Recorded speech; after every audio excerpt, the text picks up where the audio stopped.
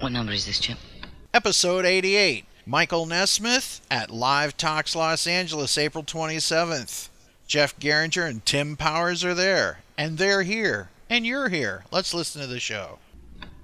Okay, don't get excited, man. It's because I'm short, I know. You're listening to Zilch, a Monkees podcast.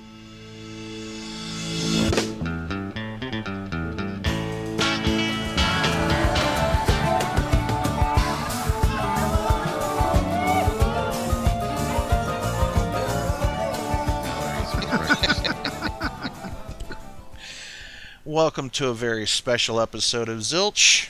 I'm Ken Mills, one of your hosts today, and joining me today in the host chair is Tim Powers from Deep Dish Radio. Hello, Zilchers. What's new? And Jeff Geringer. Hey, Zilchers. Good morning, good evening, or whatever it is that you may be listening. We're all sipping tea in our English garden as we are going to discuss Michael Nesmith's book tour, I guess you'll call it. What would you call it, guys? I don't know that I would call it a tour because it was just one. It was just one stop. What happened was an organization called Live Talks here in Los Angeles hosted an intimate evening with Nez and D.A. Wallach discussing the book and a book signing, which was fantastic. And in a little, what do you say, Jeff? Maybe 500-seat, 300-seat theater in Santa Monica? It was 700 because they told us the story that Coach Phil Jackson signed 700 books in 55 minutes.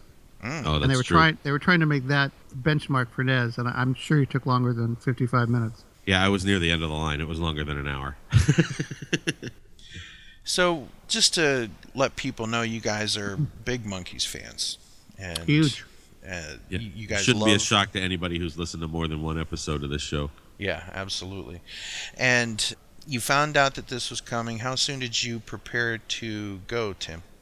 I bought tickets that day. Uh-huh. The day I found out, I bought 2 tickets because I had a feeling that in a small environment like this, and I had been to enough Monkees events in Los Angeles to know that it would fill up with the usual suspects. And I was right. Good to see you again, Jeff. Same here. Jeff, same question. Almost identical, bought on the same day. And I've been to events that LA Talk has done before, and they do it very classy and very first rate. The organization was great, and it's a beautiful theater, and it was nice. The anticipation was trying to figure out what Nez we were going to get. The fun, frolicking, laugh Nez, or the intellectual, serious side. And luckily, I think we got both. Yeah, we did. What about the eating ice cream for breakfast and playing Warcraft side? Did that show up at all? I didn't see that side. Oh, okay. No, I didn't either. There was neither ice cream nor Warcraft at this event. And were there any wool hats to be found amongst the fans? Mercifully, no. I was really surprised. I figured 1 or 2 jerks would show up with a wool hat and go, "Huh, found it, huh," but no. I mean, if you came to this event, you deserve your Zilch button. You were a dyed-in-the-wool, hardcore, in your DNA since the first time you ever saw the TV show or the first time you ever saw Clarksville. You got bitten by the monkey bug. It was a hardcore fan event. Jeff, would you agree with that? Sure, and what's nice is there's always a Monkees family for any LA-based Monkees event, and we saw the typical suspects, and it was nice to see all the people in the audience that you've seen for years and years, and even the people behind the scenes, to see Rodney Bingenheimer or see Henry Diltz. It's always great to see the fans and the people that made the Monkees what they were. Right, and on top of that, like, I pulled into the parking lot behind Christian and Circe. The other boys were there as well, and then Jessica was running around. Gosh, who else? Oh, the Andrew Sandoval was there. John Hughes, of course, in attendance. Those two sat in the... Oh, wow. Valkyrie's Vinay was there. Yeah, she was there. Very cool. And then Jeff and me. And mercifully, security didn't find out about either one of us. Yeah. No, and I tried to ask a question of Nez, and they would not call on me, so I'll do what it is. What would have been your questions? Well... I'll answer it as if I were Nez. Okay. Can you? Yeah. Nez, I was front row for the Pantages concert that you did last year, and this joy in your face, you could just tell how happy it was making you. Why in the world would you want to stop performing with the Monkees? My first answer would get edited out of this show.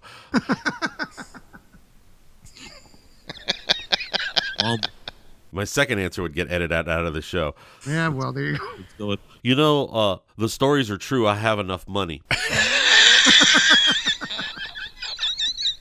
There you go. You know, Ken, what was really fun, too, was running into John Hughes.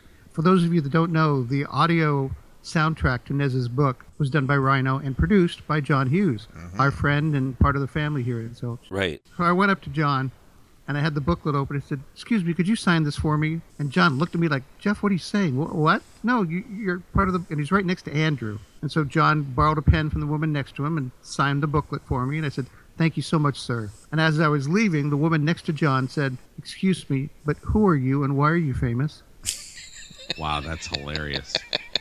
That is hilarious. Yeah, it was nice to be. I mean, Andrew recognized me, which tells me one of two things. Either I've been to enough of these events that I'm kind of, one of the family, one of the Monkees fan families that's around, or two, that restraining order is forthcoming. Yeah.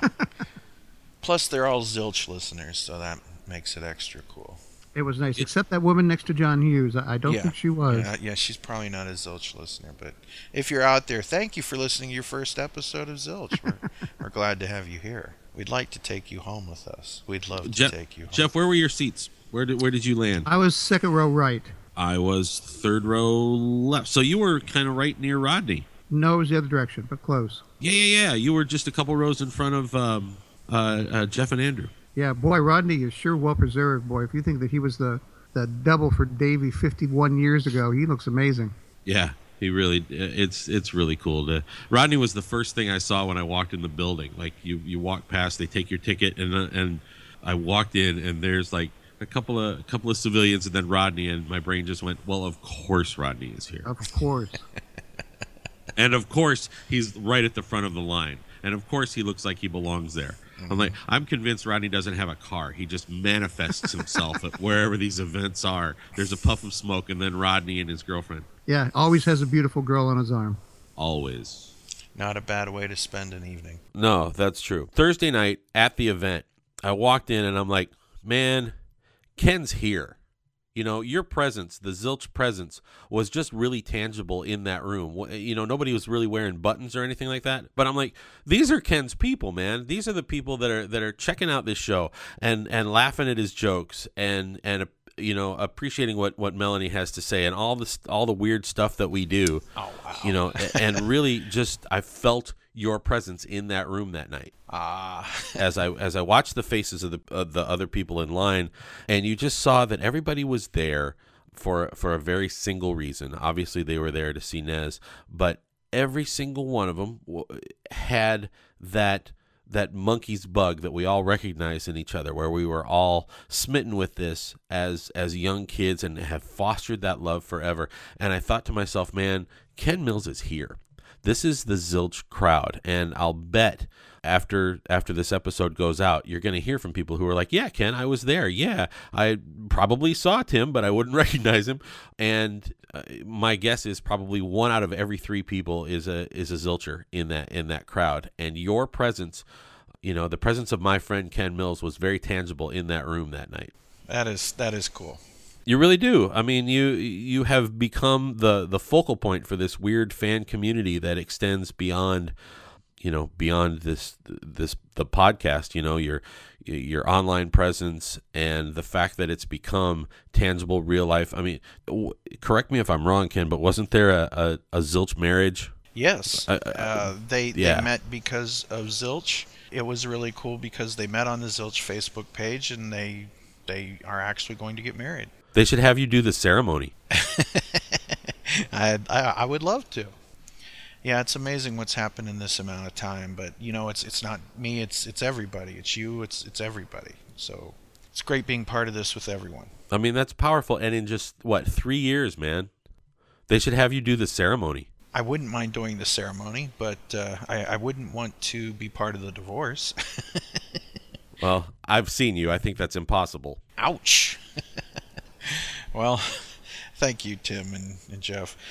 Today on the show, we are going to be playing some bits of music from Infinite Tuesday, the soundtrack to the book Infinite Tuesday. So you can get that at Amazon or wherever finer CDs and books are sold.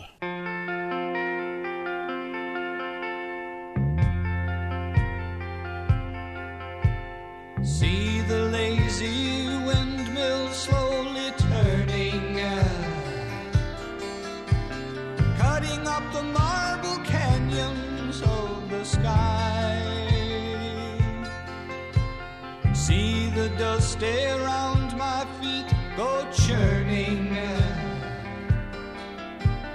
moving with the winds down the highways of goodbye. Standing in the lonely light of the silver moon, looking over maps of memories for the road. Standing in the lonely light of the silver moon, with the unexpected destination of my home. Nez seemed relaxed, and was he into this? Yeah, I thought he was very into it. He said when he walked out how much he was looking forward to it. And we as fans, of course, were looking forward to it so we could get some real answers and some real comments from him. For those of you that went to the Monkees convention that the great Jody Ritson threw a few years ago where they had Nez up there, they did a Q&A that left a lot of people wondering what the heck was that, and there was no answers, and they were just speaking philosophically, and it was just like people wanted to find out, hey, how did elephant parts come to be or whatever, and they never went that way. So it was kind of fun to see the first question out of the box really turned out to be head related, so Nez could start telling his head questions. Yeah, he spoke quite at length about Head with some joy in his voice, because we're used to reading or hearing him talk about his Monkees experience at all with a little bit of acid attached to it. Not that he has a negative feeling toward it, but just like that eye roll. Oh, this again. Yes, my mom invented liquid paper. No, I don't know where my hat is. Yeah, the stock yes, questions. the other guys were talented. Ha ha ha. Yeah.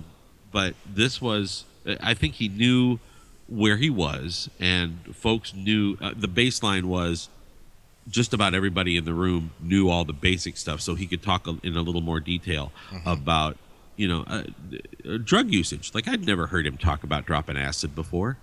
Wow. I thought that was kind of interesting. Well, what did he basically say about that? Well, we had heard the stories, about the four guys in Nicholson and the producers going up to Ojai and smoking weed for the weekend and coming out with a script for Head. But this was the first time we talked about, acid and what it did, and told the story of the root of what Head is really about. Now, I hadn't heard that story. Maybe, Tim, you can correct me, but Nez told the story that he was, in an office with Nicholson and they couldn't figure out what this movie's about and what's its thread and what's its core. And then all of a sudden, Nicholson goes, I've got it. He says, what's that? He says, Victor Mature's hair. Yeah. The story that I'm sure the audio will show up, if not on Zilch, somewhere else very quickly, because the Live Talk folks make the audio available publicly and at no charge. But yes, it's a great story, and nobody hits a punchline quite like Nesmith. So the story just erupted the room into laughter, and everybody relaxed at that point. We're like, okay, we know what we're gonna get.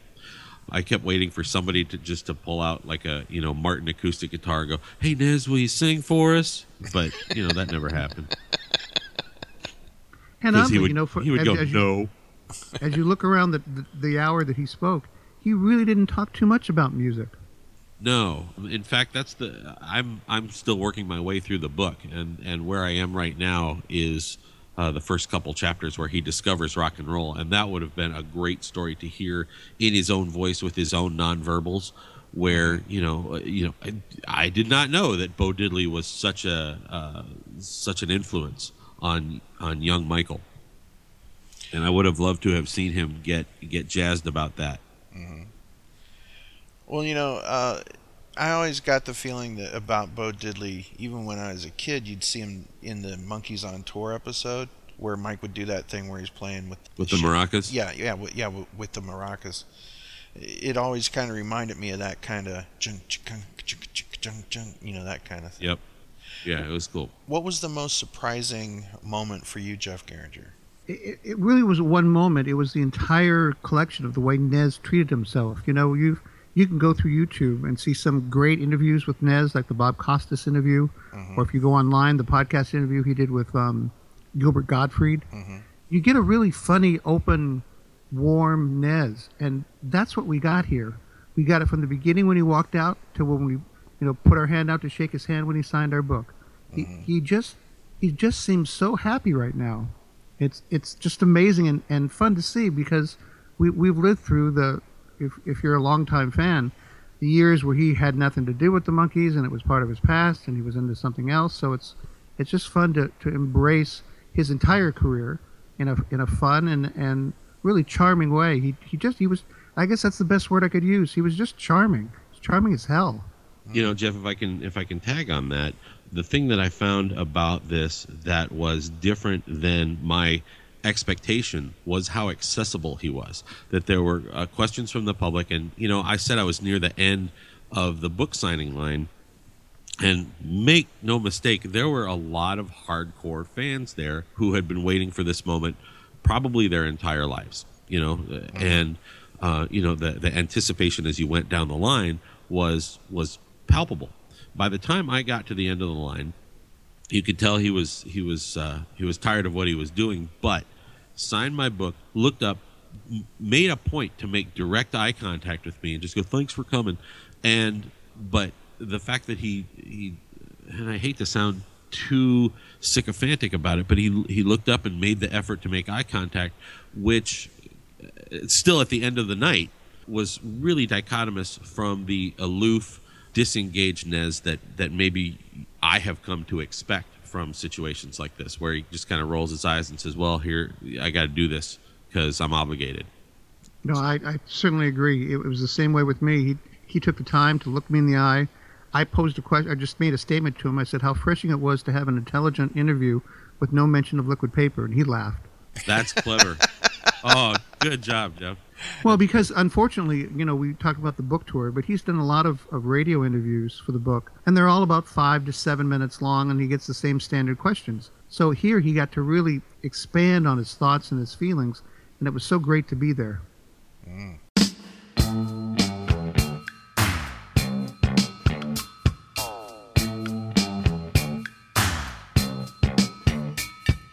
Lucy and Ramona cruising through the jungles of L.A. Hoping to promote a dream somewhere along the way. They're rolling through the streets, looking for a disco, passing up the treats from a kid named Cisco, trying to make connections with their blemish-free complexions, and just as fate would have it, ended up with Sunset Sam.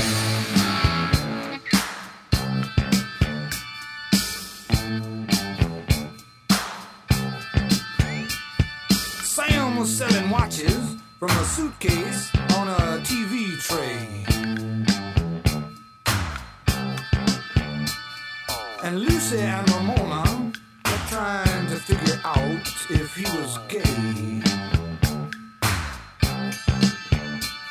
The three of them were standing, staring at each other, when the light behind their eyes blew each other's cover. The ancient code was branded, and each of them was handed a ticket to their kingdom, 'cause they saw their brother Sunset Sam.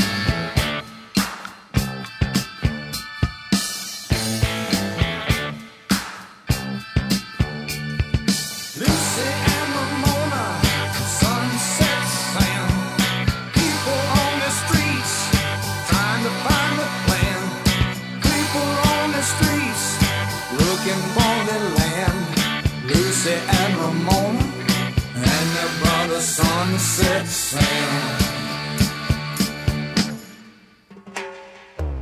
The other thing that I got out of this night, which was really interesting, my degree from the University of Missouri is communication theory, and I got it in the late '90s before the internet. And, we studied Marshall McLuhan and we studied media theory and things like that. And to hear Nez talk about elephant parts and television parts and the creation of Pop Clips and MTV. And I remember watching Pop Clips and thinking, even at the time, that it's a natural extension of what was happening in music, but, nobody really knew what to do with the media. And to hear a first-person account of how the music industry and the media transitioned from, the AM Gold radio days to the MTV generation, which I think all three of us guys kind of were, consumed at the time, was really fascinating. And to hear him talk about, with a little bit of modesty, how that was created almost single-handedly by him was really interesting. Did you ask if he would sign your CD as well, Jeff? I was stopped by the bouncer who greeted people when they got in the line. They asked for one item, and the book only. Yes, and that's cool. I have a one-fingered monkey salute for the bouncer at that event. Yeah, he was a tough one. He was a tough one. I have the Coal Gems COS 101 signed by the three other guys, and I would have loved to have had that album signed by Nez that night, but no, the bouncer was not having any of it. And maybe it's just the way I am too. Correct me, Tim, if I'm wrong, but you don't want anything to go wrong. I don't want to do anything that pisses off a monkey, or do something that makes a scene. And if they say one item, and there were some people that brought in albums and things, and guitars. Did you see the dude with the guitar? Yeah. Yeah, I'm sure they stopped him, but yeah, because Nez doesn't want to be the bad guy. He doesn't want to say no, I don't want to sign. But I understand he's there to promote his book.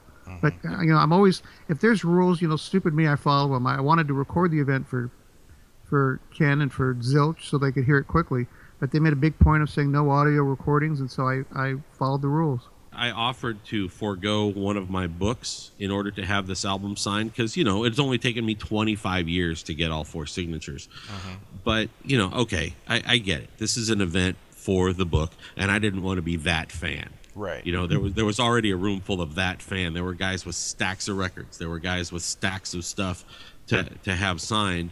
And, I know Nez's opinion on that kind of stuff. Like, why am I going to sign it when you're going to turn around and sell it on eBay? I get that. That's why he doesn't accept autograph requests at Video Ranch unless you pay $1.25 for it.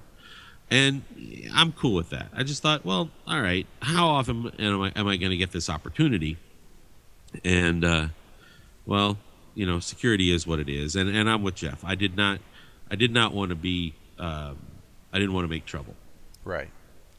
Well, that's good. Seriously, to me, that's like a responsible fan. You know what I'm saying? Because we didn't want to call you, Kim, and say, Tim and I are in jail. Can you come bail us out? Do you really like us? How much do you want us on the show next? It's one of those things. Yeah, I'm pretty sure my wife wouldn't make bail because I made trouble at a monkey show. She's like, well, you deserve it. Call Ken. Yeah. Yeah, sometimes I'm already in the monkey doghouse because of the money I've spent on concert tickets in the past year. Well, I just have to say this, that there's been times that there's been a few people on the Zilch Facebook page that we had to ban, right? And one of our staff, Craig Cohen, he said you have to seriously question what's going on in your life when you get thrown off a monkey's board. Yeah. Well, yeah, that's indicative of bigger problems. Yeah. It's funny. I brushed past Jessica Nesmith on my way to the way out of the amphitheater, and it dawned on me that I could have stopped her and said, "Hi, did you go to college?" And she would say yes, and I said, "Well, I paid for that." Zing. Yeah. That's a great line, Tim. Thank you. So did you get to say hi to everybody that was there, like as far as Cersei and Christian and stuff like that? Or I didn't get to Cersei and Christian. I did get to say hi to Andrew and John, and genuflected at Rodney. But that was about it for me. Yeah, I'm almost the same people. The only person I could add to it is I did talk to Henry Diltz quickly and Gary Strobel, who is Henry's archivist. Very good.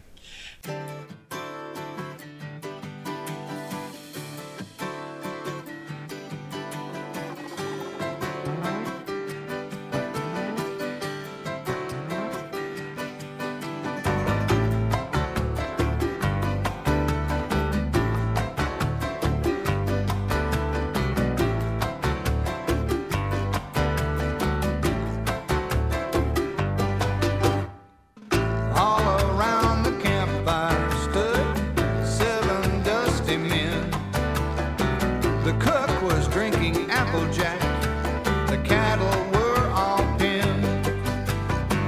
Someone must have cracked a wise one, because the men began to grin.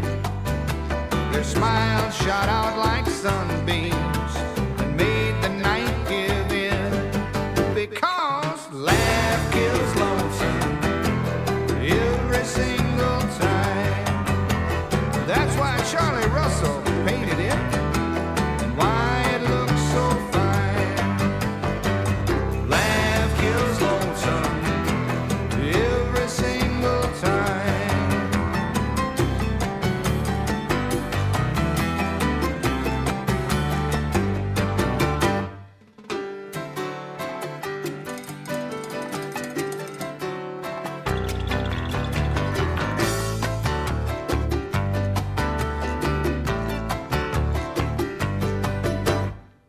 Roy and Dale and Pecos Bill, they knew all about this. And so did Walt and Asui, who gave it their own twist. Sometimes when things can't get much worse, life's become a fist. Someone will crack a wise one, and laughter works like this. Laugh kills lonesome every single time. That's why Charlie Russell painted it, and why it looks so fine. Laugh kills lonesome every single time.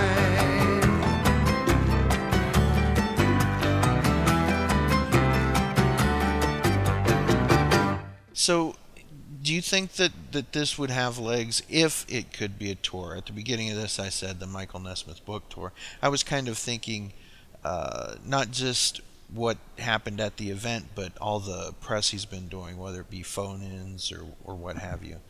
Do you think that this would have legs as far as taking it across the country, where he would be able to sell his book, get it signed, and draw this kind of crowd? Tim? You know, if Nez toured the remaining Barnes and Nobles around the country and did a mall tour for his book, you know, LA is obviously the key place to do it, because the Monkees experience happened here. And there's a lot of monkey people running around, and frankly, we're a pretty rabid fan base. But would it work in Des Moines and Chicago and Wichita, Kansas? Hard to say. I would guess not. And further, I think that's something Nez would get bored with real quick. Yeah. Now, if he's gonna sell books anyway. Right. You know, the people who are gonna buy the book are gonna buy the book. Well, I kind of look at it too as last year, you know, when Mickey did a Q&A with Peter Noon. I don't know how well that did. There haven't been any other ones. You know, they did that together, and I don't know how well it would be. It's kind of hard when you have someone so based in music to do a talking-only tour. We have a beautiful theater here in Orange County where I live, and they have people come through like Carol Burnett and Joan Collins and stars that do one-man shows.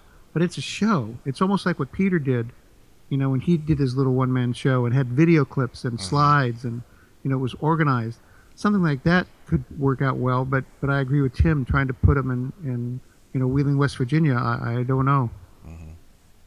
Yeah, I wouldn't see it happening. Not that those communities don't deserve it, and not that rabid fans would not show up. Absolutely. Make no mistake that they would. But, you know, I don't see it drawing the same kind of crowd that it drew in LA. And, you know, I also don't see Nez doing like the Wizard World or the Hollywood signing shows where he's got a little booth with his picture with the wool hat and he's sitting at a table signing autographs, you know, while casual fans come by and go, is the liquid paper story true? You know, I don't see that happening. But then again, unless alimony is really expensive. But then again, we never thought we'd see him at an actual Monkees convention either. I mean, think about it. Yeah. That was true. amazing. Could have knocked me over when that was announced. Yeah.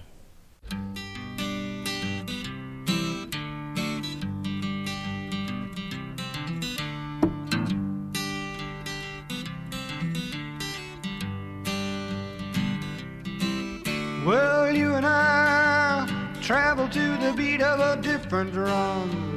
Can't you tell by the way I run every time you make eyes at me. Yes, you cry and moan and say it'll work out, but honey child, I've got my doubts. You can't see the forest for the trees. Now don't get me wrong, it's not that I knock it, it's just that I am not in the market for a girl who wants to love only me. And I'm not saying that you ain't pretty, all I'm saying is that I'm not ready for any person, place, or thing to try and pull the reins in on me.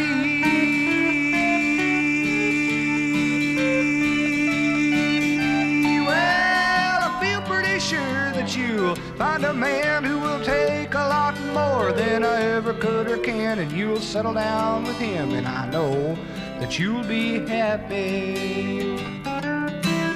So goodbye, I'm leaving. I see no sense in you crying and grieving. We'll both live a lot longer if you live without me, babe. I'll go red.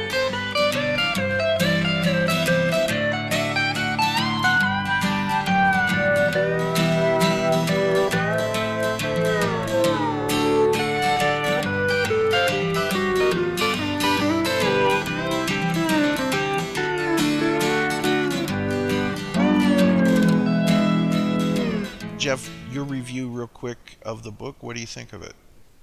Well, I'm like Tim. I'm about halfway through. It's really intriguing, and of course I I went to the Monkees chapter first. But you know, Nez is such a writer and paints such pictures. You know, it's kind of like, you know, Ray's and some of the albums he's done. It needs your total concentration to be able to grasp it, because I'll read something and I'll go, what the hell was that? And I have to go back and start the paragraph over. Oh, that's what he meant. And so to me, there's a lot of, oh, that's what he meant comments. Uh-huh. Very good. Tim, even though you're in the same situation, what are your thoughts on the book thus far? I think we're reading the memories of a really, really smart man. And, I mean, I have an extensive vocabulary, folks. I do. And it was... he sent me to my dictionary more than once, looking. I'm like, what in the world? I suppose I could get the word from the context, and then I realized he even copped to it that at some point he just makes up words, and they fit. So it's really interesting to read such a smart guy who, you know, if you pare it down a little bit, kind of hides a little bit behind some highfalutin terms, and we're seeing a vulnerable and insecure but not completely visible Nez. I don't think we're getting the whole story, nor should we, but you know, he's not as transparent as the candor in this book indicates, and that's me halfway through. It may change as I get all the way through it. You know, I once tried to look up my thesaurus, but I'm just not that limber. Use a mirror. Yeah, I use a mirror. There you go. So the soundtrack, which this is becoming a thing. Occasionally, a couple books have had some soundtracks, and oddly enough, John Hughes has had some things to do with them as well. What do you think of the soundtrack thus far, Jeff? Oh, I love it. You know, anytime that you can go all the way back to The New Recruit, that's great. I mean, you always want to be your own producer, and I keep thinking, well, wouldn't it have been great to have Until It's Time for You to Go, or maybe a couple more Monkees cuts. I have an affinity for his song While I Cry. Mm-hmm. You know, there's things he could have put on it, but it's just so nice to have basically 50 years in your hand of your musical career, and to have different drum and all the First National Band things, and it's so cool. It's just so cool that they're all on the same label, so it's not like you're having to get, you know, one from Capitol and one from EMI and one from, they're all together. Thank you, Rhino. And it's just great to be able to hear from start to finish how he has evolved from a just audio standpoint. You know, even though you can't start Rio without thinking of the video.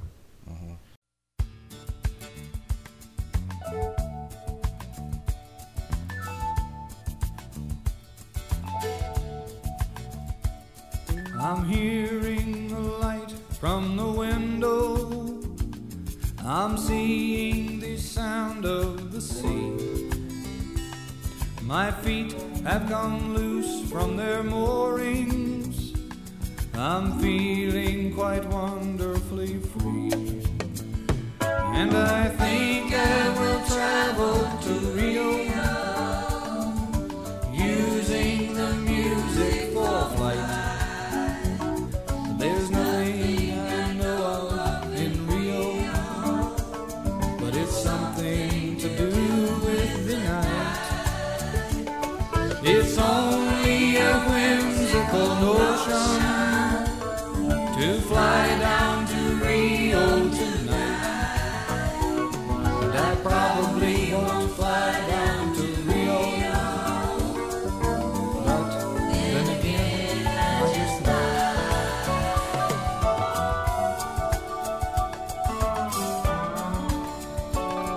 There's wings to the thought behind fancy. There's wings to the thought behind play, and dancing to rhythms of laughter makes laughter the rhythm of rain. So I think I will travel to Rio, using the music for flight. There's nothing I know of in Rio, but it's something to do with the night. It's only a whimsical notion to fly down to Rio tonight. And I probably won't fly down to Rio, but then again, I just might.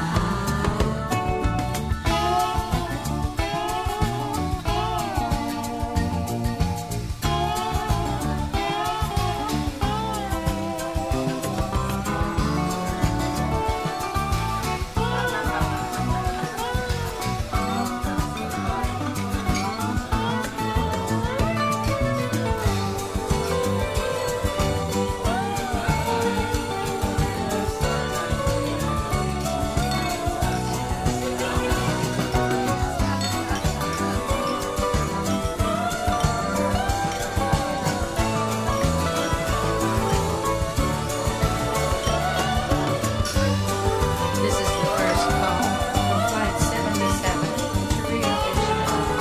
Now boarding at 8:17. This is the The first soundtrack album is a great gift to the new fan. Yes. You know, if you're like, hey man, you want to hear what Nez is all about, this is, you know, credit where credit is due to John and to Nez, who, you know, selected these picks. And knowing both of those guys, who are very passionate about what they do, I would imagine there were some pretty heated conversations about what stays in and what goes out. Obviously, Nez is going to win that argument, even though Hughes has biceps like Hulk Hogan. You know, if you have a casual fan who's like, oh, this is an interesting book, I like Last Train to Clarksville, you know what? Why don't you give this a listen? And that's what I would use this soundtrack for. As far as a soundtrack to this album, I'm like Jeff. I could very well make my own and cobble it together with my own collection of stuff, which I did, and it's quite enjoyable. And there have been people online that there's the people that complain about everything that comes out, right? Was there really a need for this? Was there really a need to put this album out for the 13th time? Was there really a need for this, that, and the other thing? And the answer is maybe not for you, but there's people that are buying this album, and it'll be the first thing they maybe have ever purchased, the Nez musical wise, you know what I'm saying, as a solo artist. So it definitely has a place, and it's like a primer for Nez. Yeah, if you don't need it, don't buy it. But when Christmas comes around and you want to hip somebody to something really, really cool, this is the kind of thing like, honey, you're looking for a stocking stuffer for me. Here you go. Yeah, and I was pleased. You know, I'm one of those, you know, collectors that, you know, buy everything, whether I have it or not. You know, I'm probably going to get the 19th version of More of the Monkees later this year. Mm-hmm.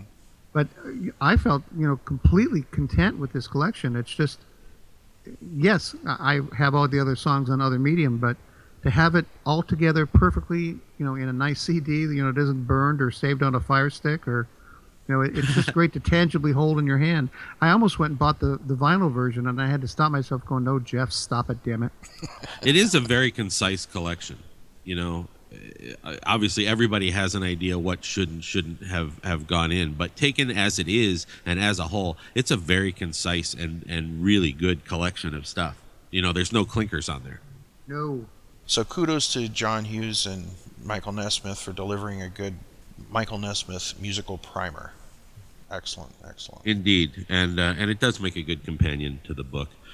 The overall night, though, when the audio shows up on Zilch, and I'm sure it will, you'll see what Jeff and I are talking about. This is an engaged, interested, really upbeat and kind of happy Nez. There's a period where DA is asking a very, very long question. And Jeff, I don't know if you noticed this or not, but Mike all of a sudden became fixated with his shoes, and he started messing with his shoes. Yes. And my thought at that point was, well, shit, we lost him. There he goes. He's You wanted to night. laugh, and you didn't want to laugh because he was in the middle of a question, and Nez is really, he's bending down, like he's trying to rub a spot off his shoes, and you're going, what the hell? You're like, I did not drop $100 to watch you shine your shoes, Nez. Well, since we're in a point of speculation, talking about would he be able to do this elsewhere, there's a couple questions I want to ask you guys, just like the over-under on, if you will. There's one monkey that we haven't seen a book from. Do you think we'll ever see a book from Peter Tork? He was the first one to threaten to write a book, too, which I thought was kind of interesting. Mm-hmm. I would think if he was going to write it, he would have written it by now. Just because the excitement of the 50th would have been a perfect time to do it. Mm-hmm. But so much was going on around the 50th. Who had time, right? I mean, Mike even had to bow out of the tour, right, to make this happen. Peter's perspective on everything that went down, would be really interesting. And I just wonder if everything that could be said about 1966 to 1969 and the Monkees' experience has already been said, and maybe said better. It just hasn't been said from Peter's perspective. And, who knows? I don't know. I'm like Jeff, I've probably got 2 shelves full of Monkee books, right? Yeah. What else can be said other than to get it from Peter's perspective? Well, as far as what I would like from a Peter Tork book, I can tell you this. I know that I would love to hear his perspective, but not only his perspective of what happened during the tornado that was the Monkees, but the ups and downs and surviving. I'd like to hear about him being a teacher. I'd like to hear about Zen and how it has helped him survive, because I don't care whether it's Star Trek or you're in a huge band, whatever it is, just the fact that you survived, you know what I'm saying? It's mind-blowing to think that you went on this journey, because celebrity is not normal. People don't seem to understand that. Like, there's been times that I've gotten to know some people that were in bands, and their fans will come up to them, and you see this thing where they change as soon as they know they're around a fan, right? Or around somebody that admires them. Celebrity is not normal. And I would love to hear Peter Tork's Zen take on surviving all of that, from the ups to the downs and the coming backs. You know what I'm saying? That's going to be an interesting story arc, Ken, because Peter's troubles after he bought out his contract are well documented up until the 86 reunion tour. I just think that with his Zen take on things, it could be extremely interesting, and could also be a teaching tool. You know what I'm saying? Well, his people do listen to Zilch, Ken, and that would be a fantastic interview. Just saying, if anybody's listening, call Ken. You've got his number. Right. I think that Peter he's, for example, you'll see clips of him anytime he's around a musical instrument. He'll just like glong onto it, and then he'll talk about the origin of things, and it always seems like he's a natural teacher in that respect. So that's kind of what I would love to have from a Peter Tork book. Now, It would be fascinating. I'm sorry, go ahead, Tim. Oh, I'm sorry, Jeff. There are probably drafts of a book sitting in various states and computer files and typewritten files all over Peter's personal office. One can only hope. Again, just speculating, but that would be really cool. It would sure be a treat if it happened. And now here's our last over/under: the odds of Nez ever coming on Zilch. All right, I'm gonna say it's not out of the realm of possibility, and here's why. Over the past, I'm gonna say 3 years, we've watched Nez kind of embrace. All right, fine, yes, I was that guy. I was that monkey. I think it would be refreshing to hear him on Zilch talk about something other than the same dozen questions that all four guys have stock answers for. And I think that's when Jeff and I saw him really light up, is when we were talking about something different, something other than what was it like to work on the set, and that's the kind of stuff he's going to get in an environment like this. That's why when Nez really does a great interview, it's in Rolling Stone or it's in Goldmine. It's not in People. Right. And one of the things that was fun too at the event was this cute little girl I shouldn't say little. She was like a teenager. Got up and was real scared and awkward and asked him a question. What was it like creating television parts? Well, when was the last time Nez got a question about television parts? Not elephant parts, but television parts. Right. And he just went off about how they created these things and how we took comedians and made their little movies about their improvs and that was the first time on television we saw Whoopi Goldberg. It's the first time we really saw Gary Shandling, Lois Bromfield, and Jay Leno, and he had great people on that show.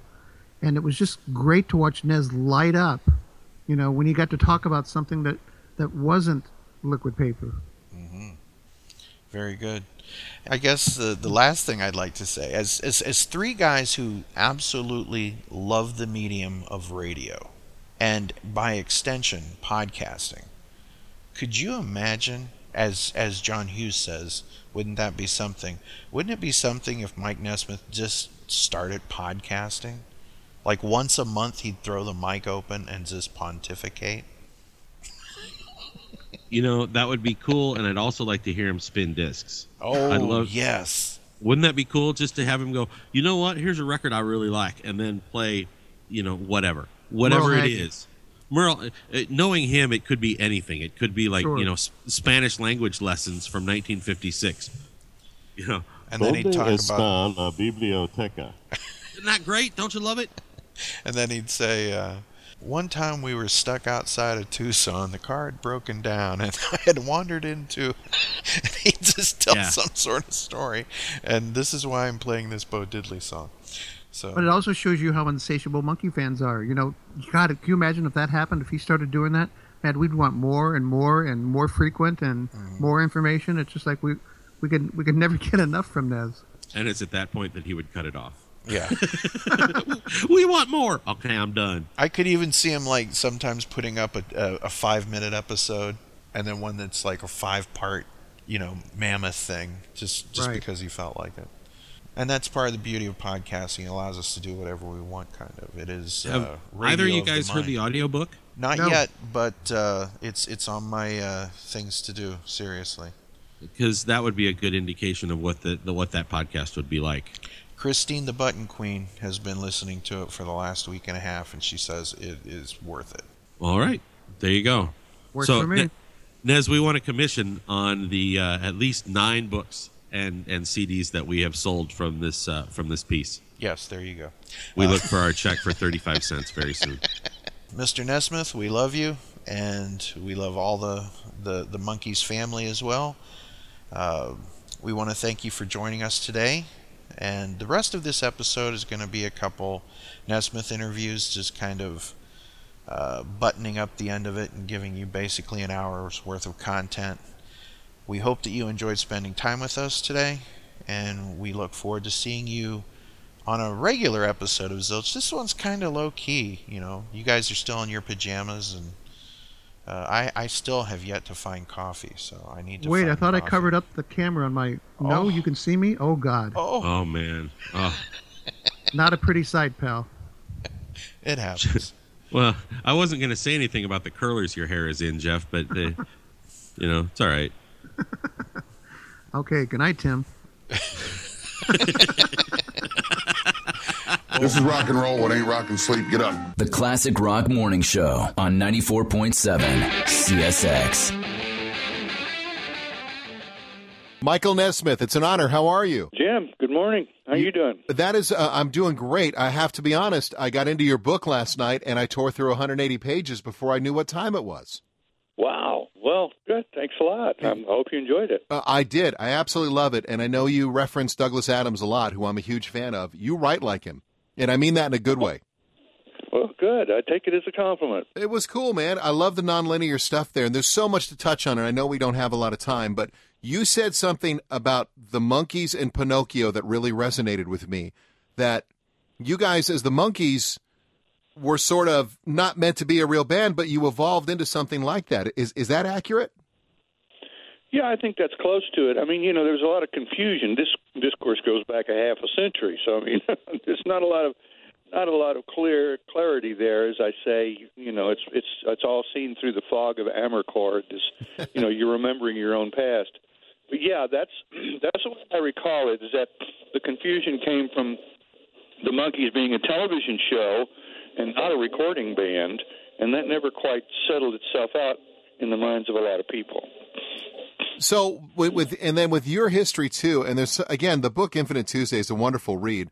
You mentioned something about Jimi Hendrix, and you were blessed, so fortunate to spend time with John Lennon and Hendrix, and I appreciate you sharing those stories in the book. But you said that Jimmy never really understood how great he was. Is that because he was never able to see himself on stage? I think so. I mean, it's a big leap for me to make that assumption about Jimmy because we were not close. He was more of an acquaintance. I met him when he was opening for the Monkees concerts. He was a very nice man, and I enjoyed his company quite a bit. But I speculate a lot about him not knowing how great he was. But between him and John Lennon, their self-awareness being astute and very high value, I didn't know exactly whether they could understand themselves because they had never seen themselves. John Lennon had never seen the Beatles, Hendrix had never seen the Experience, and I had. So I had a completely different take on what they were doing, and I recognized that in their company a few times. And so I just made the speculation, put it in the book. Well, it's a great point, but isn't it? Could you say the same thing for the Monkees? I mean, when you watch yourself, that's the old saying that no one will ever know what they really sound like because your brain changes the way your voice sounds. So for you to watch the Monkees and to see you live, you don't really understand the impact you had on our culture. Exactly. It's like seeing yourself in a mirror. You don't really know how you look. You have sort of a twisted backward look at yourself. Now, I apologize. I didn't write it down. The telegram to John Lennon, the last part. What did you say? Was it God is love? God is, when you tagged the telegram you sent to him? Well, no, it was, that was just a sign off. I said, I'd love to meet you, and I'd love it if I could just, spend a little bit of time with you and talk some. And so please, let me know if you're available and have the time. And then I didn't know how to sign it. I didn't know, best wishes or, your wannabe friend. So I just signed it, God is love. At that time, that was sort of a radical idea. Well, so do you think that was the as in fisherman terms that got the nibble when he saw how you signed it? Like, oh, I'm interested in this guy. Yeah, I think so. I think that was a tipping point. So when you went to London, and again, we're talking with Michael Nesmith, the book Infinite Tuesday. There's so much to touch on in this book, but you brought up an interesting point again about perspective. For people in London, it was just the way they lived. They were in the eye of a hurricane that they didn't even realize the scope of what was going on around them with music in the 60s. Yeah, that's the way it seemed. When I went in there, I thought, it's going to be just jumping like a carnival. But it wasn't. It was just, business as usual, except their business was had huge effect on a global level. So that was the first time I'd ever stepped into something like that. It was quite a scene. You have to tell the story, Michael, about you guys were out to dinner and John was late, and the way he shows up, I'm trying to picture this in my mind's eye. He just burst into with a cassette deck, right? I mean, tell the story about Jimmy.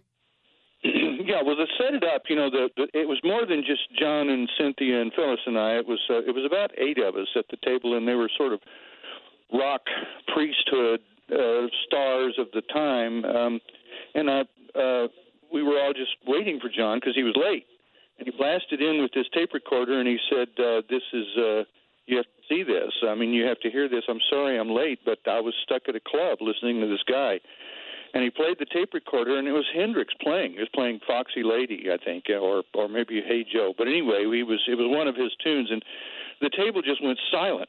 We just had never heard anything like it. And it was at that point that I realized, wow, this is the guy. Hendrix is the guy, because he just zeroed in on what we were all swinging at, and in our own way, and he had hit it. And so that was when I understood his importance to music, was just at that first few bars of whatever it was that Lennon played. Then when I got back to the hotel, I said to Mick something about it, and he said, "Oh, I saw Hendrix at a club just now in wherever it was," and I asked him if he'd be our opening act on the tour. And I said, "Okay, what did he say?" He said, "Yeah, he's going to do it. He's going to meet us up in Jacksonville, Florida." I said, "Well, all right." But that was one of the great pop ironies of all time. Isn't it though? Hendrix against up in front of our crowd was just something I couldn't even imagine until I saw him that first night, and then it was I understood. This guy was unstoppable. Well, Michael, I know we're short on time here, and it's an honor. I'd love to talk to you further, but we'll set up another time. But this is one of my favorite reads of the year so far. I'm a pretty avid reader, and I'm going to finish that book today, and I'll put it on my shelf, and I'll probably go back and revisit it. You did an amazing job. Oh, thanks so much, Jim. Well, I really appreciate getting a little airtime for it, and I hope other people will pick it up and read it. Come to Detroit. My treat. We'll get you back here. All right, thanks. Michael Morning. Nesmith. Have a good day. It's an honor. Bye.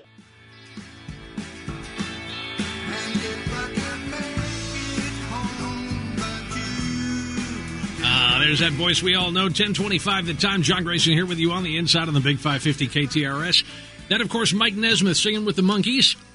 Birth of an Accidental Hipster off of their latest album, and now the author of Infinite Tuesday, an autobiographical riff. Mike Nesmith, welcome to the inside. Hey, nice to see you. It's great to hear your voice. This book is tremendous. I don't know even where to start, so let's talk a little bit about, you talk a lot about your childhood. I was astounded to find out that an outspoken guy like you grew up in a household where people didn't talk about stuff much. Well, that was the way it was in my family. I mean, they didn't explore ideas. It was not, and it wasn't a really good place for civil discourse. People would get pretty mad at the drop of a hat, yell at each other. So that was not the place that I did, most of my thinking. Most of that was done, in a park somewhere on the banks of a river or banks of a creek. And then it wasn't until I got out into the world that I started to realize, oh, wait a minute, there's another way to live life. And so a little bit of what Infinite Tuesday is about is me learning to live that life. And it's not so much an autobiography as it is just a series of riffs on the various things that happened to me over time. And one of those things that I absolutely loved reading about, it was so heartwarming, is when you saw Bo Diddley perform for the first time. Talk about that. Well, I had been, Dallas, I raised in Dallas. Dallas was hard segregation at the time. So I wasn't exposed to the black music, black community in any way because we were segregated. And there were no black students in my schools, and et cetera.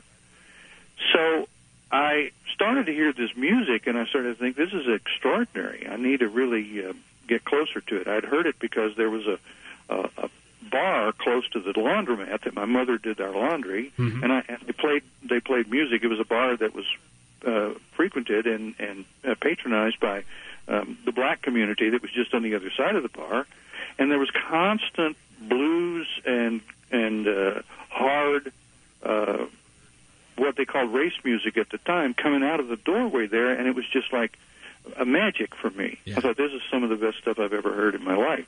I was that way with kind of all music in a way, but this was particularly good. And then I got a job at a record store, and I began to see where it was coming from and how it was, brought into my life, and who were purveyors of it. My first exposures were, Ike and Tina and Fats Domino and Chuck Berry and on and on and on, the names that you've heard every place. Sure. But Bo Diddley popped up, and I heard this song, Bo Diddley, and I thought, wait a minute, he's doing something here that I've never heard. I want to get bored down in this. There was a club in Dallas called Luann's. He was going to play there live, so I thought, well, I'm going to go see it. And I went and I saw him, and when I heard it played live, it was electrifying. And so I went to the record store that I worked at and asked if I could have that album. And I took that album home and listened to it over and over and over and over. And it just rearranged the way I thought about rhythm and, the whole prosology of language. And it dawned on me, this is the way I talk. This is the way my family talks. Mm-hmm. This is the way my uncle expresses himself. This is why he cusses. So he has these rhythmic beats in there that he can emphasize a point. And Bo Diddley's doing it musically. And I thought, I got to follow this guy. Yeah, good choice, I think. Well, I got to dial this guy in. And of course, much later on, you were instrumental in bringing video music to the forefront and marrying those two different, different ways of getting that message across. How did that happen? How did that gel in your head that you said, you know what, this is what's coming next? Well, it didn't happen that way, and it never happened that way. It was always just kind of a wind that was blowing at my back. And all I had to do was just put the sails out in what's called a reach and just let the boat blow where the wind blew. And one of the things that was happening was the way that music and video were all merging together. When I got a job on the television show, The Monkees, I thought I was auditioning for a band, but they wanted us to make a television show. Yeah. And so I had to learn, I see, well, there's a musical component, there's a way to produce the component at the same time you produce the live show, at the same time you produce the video. And if I learn all of this stuff, I'm going to be able to work in it as an artist for as long as I want to, I think. Yeah, and again, it's worked out really well. That's what happened. Right. Again, the book is Infinite Tuesday. It's out from Michael Nesmith. An autobiographical riff is what he calls it, and it's out and available to you now. Highly recommend that you get a copy of this. And, Michael, keep doing great work, man. We love the entertainment. And, by the way, let me also say it's been a great pleasure getting to know your son, Christian. He's a tremendous guy. You got a lot to be proud of. Terrific. Well, all good. You got it. Michael Nesmith, thank you so much. We'll do some more talking just ahead. Annabelle Gurwitch will join the show as we continue on through this Wednesday morning. John Grayson here with you on the inside of the Big 550 KTRS. We want to thank you for listening to this episode of Zilch. Tim Powers, would you like to tell people about your shows? Absolutely. Check out Deep Dish Radio wherever you get your podcasts. It's an interview show, a little bit like Zilch, but I kind of go off into my own little tangents. Guests have included Bobby Hart, of course, and Mickey's daughter Emily, the very talented artist Emily Dolans, but also folks like P.F. Sloan and songwriter Bruce Sedano, who wrote Bad Girls for Donna Summer. Mm-hmm. So check that out, Deep Dish Radio, wherever you get your podcasts. And as fellow Monkees fans, some of us may be Archie's fans, and indeed, and the Archies have basically come into our modern times, both in the comic and on TV. You can see the Archies on Riverdale on the CW network, and it's a very different spin, but it's been a spin that I really have grown to love. And one of the things I've grown to love about it is I've been listening to a podcast that you're doing called Hiram's Lodge, which is all about the new show Riverdale, but you also play the old radio shows of the Archies. Right. In the 40s, there was a series, a radio series based on Archie and Jughead, and it's silly and it's madcap and it's sitcom-y and juxtaposed with the Dark Shadows, Twin Peaks nature of Riverdale. It's really kind of interesting. So my Riverdale after show is called Hiram's Lodge, and it also is available wherever you get your podcast. My partner Robert J. Peterson, an author here in Southern California, and I kind of dissect the show and then juxtapose it with what we know about the 40 years that we've been reading Archie comics as well, because we're Archie comics nerds as well. So, you want to dig down and get into the origins of the Lodge family or the Cooper family or Archie or Jughead. It's a fun place to hear two middle-aged men talk about a TV show aimed at teenagers. Much like this show, Ken. Yes, exactly. Well, we're talking about a show that was aimed at preteens as far as the Monkees, so how is it any different than then, We all grew up. Somebody was talking to me the other day about Riverdale, and they said that they wouldn't give it a shot. They said that if they want to see the Archies, they'd watch the other stuff. And I had two questions for them. A, when was the last time you did? And number two, you say it's like Twin Peaks or something like that, but maybe it's just that being a teenager in 2017 is just that damn scary now. That's a good point, Ken. That's an excellent point. It's just, it's characters that have been flexible for 75 years. Mm-hmm. We've seen them in different incarnations, but they never leave too far from the core of their character, and that's something that you see in Riverdale, too. And the writers have done a great job giving it license for making it compelling television. We're 12 episodes in. You can binge watch wherever you get your television, and Riverdale, frankly, in my opinion, is worth checking out. Yeah, there's two shows that I love this year on television. And God help me, if you would have told me 2 years ago that these are the two shows I'd be saying everyone must watch, I would have thought that I would have had to turn in my man card or some stupid macho thing. I don't know what it would be.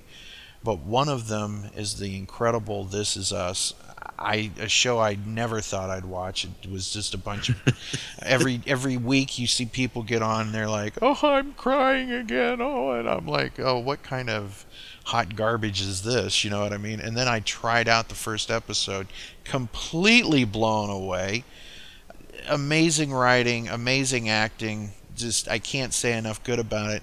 And then there's my guilty junk food pleasure show, which is Riverdale.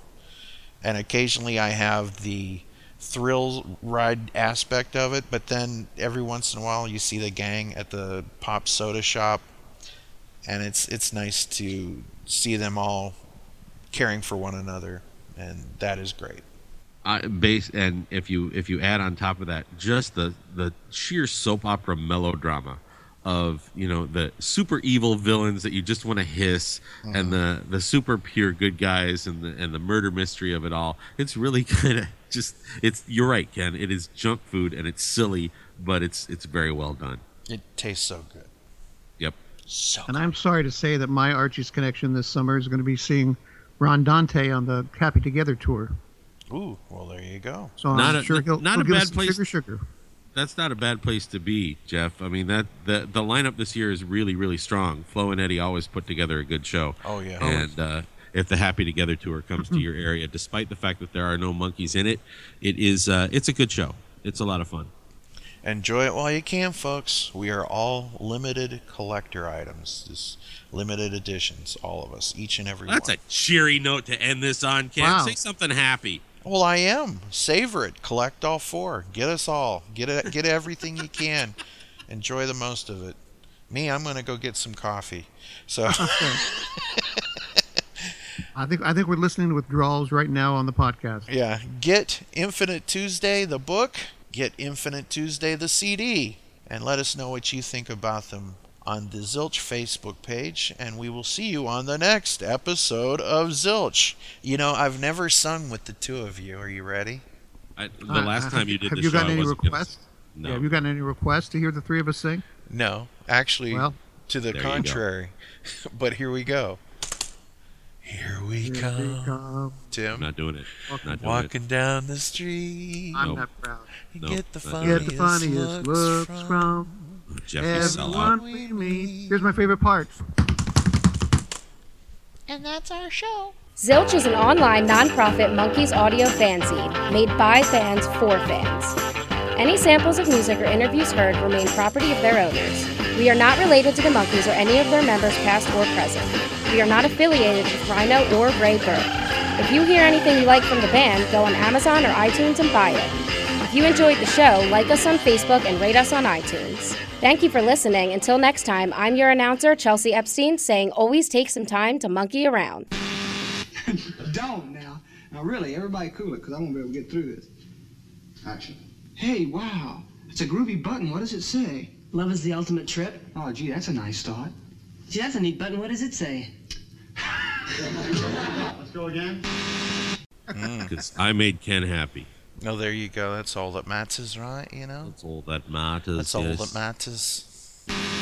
And welcome to a very special... Oh, are you ready? Are you rolling? I'm rolling, yes. Okay. I'm rolling. Rolling numbers, rock and rolling. Got my Here, kiss give me a out. 3 count so we can clap and you can match the track. 1, 2, 3, 4. And here we are having tea. Welcome. Well, between your nipple comment and this, you've got your end of this episode bloopers already set. Yeah, you know? there you go. Please make sure that nipple comment makes it. I actually didn't record it, but I will say that the sound of Day Tripper is the sound of my nipples getting hard. Every time you hear that riff, it is the sounds of my nipples getting hard. That was the image I wanted to recreate. Thank you.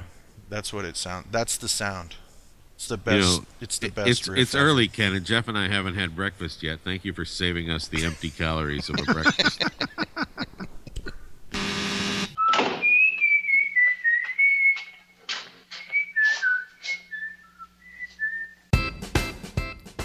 Hi, fellow Zilch fans. This is Dr. Roseanne Welch, author of Why the Monkees Matter: Teenagers, Television, and American Pop Culture, a book about the enduring significance of the Monkees as a groundbreaking television program, one that introduced audiences to new ideas of political ideology and new concepts of class and feminist theory, a program that challenged the rules of a new medium and paved the way for future innovation. Why the Monkees Matter highlights the artistic achievements of the show's writers, actors, directors, and other artists, and celebrates all that the Monkees mean to television, to American popular culture, and to us, the fans. Why the Monkees Matter is available in print and for Kindle, Apple iBooks, and Nook from your favorite bookseller. Find out more at roseannewelch.com. ROSANNEWELCH.com.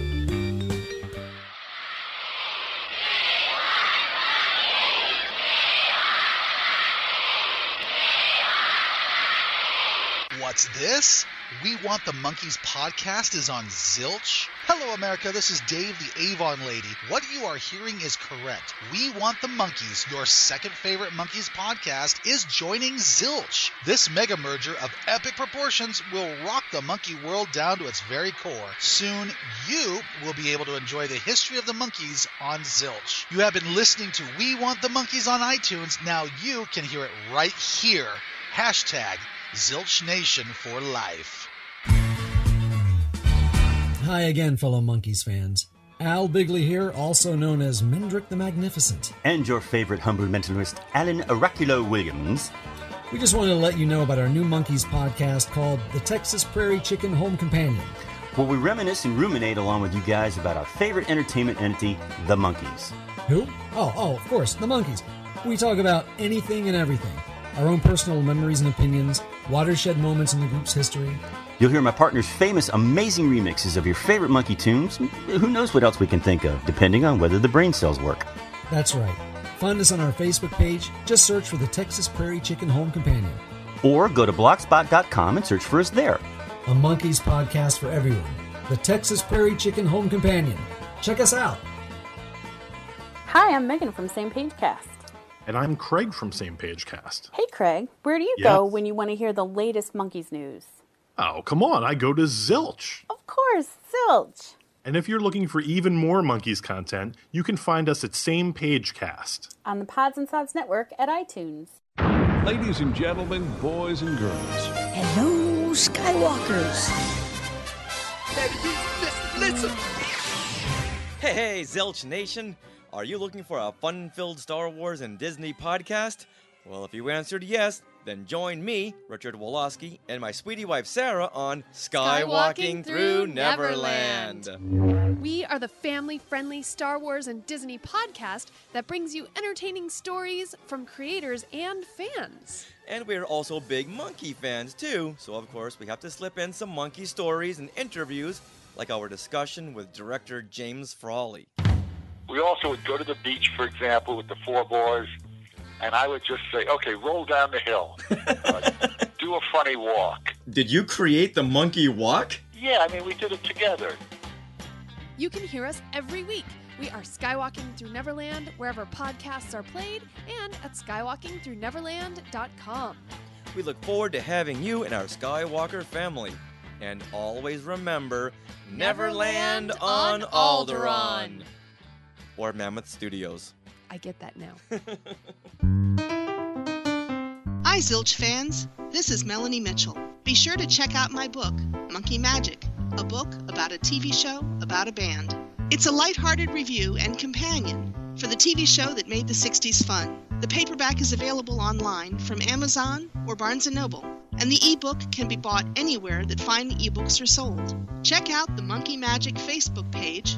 Follow me on Tumblr at bluemoonalto.tumblr.com and listen for my contributions here on Zilch, a Monkeys podcast.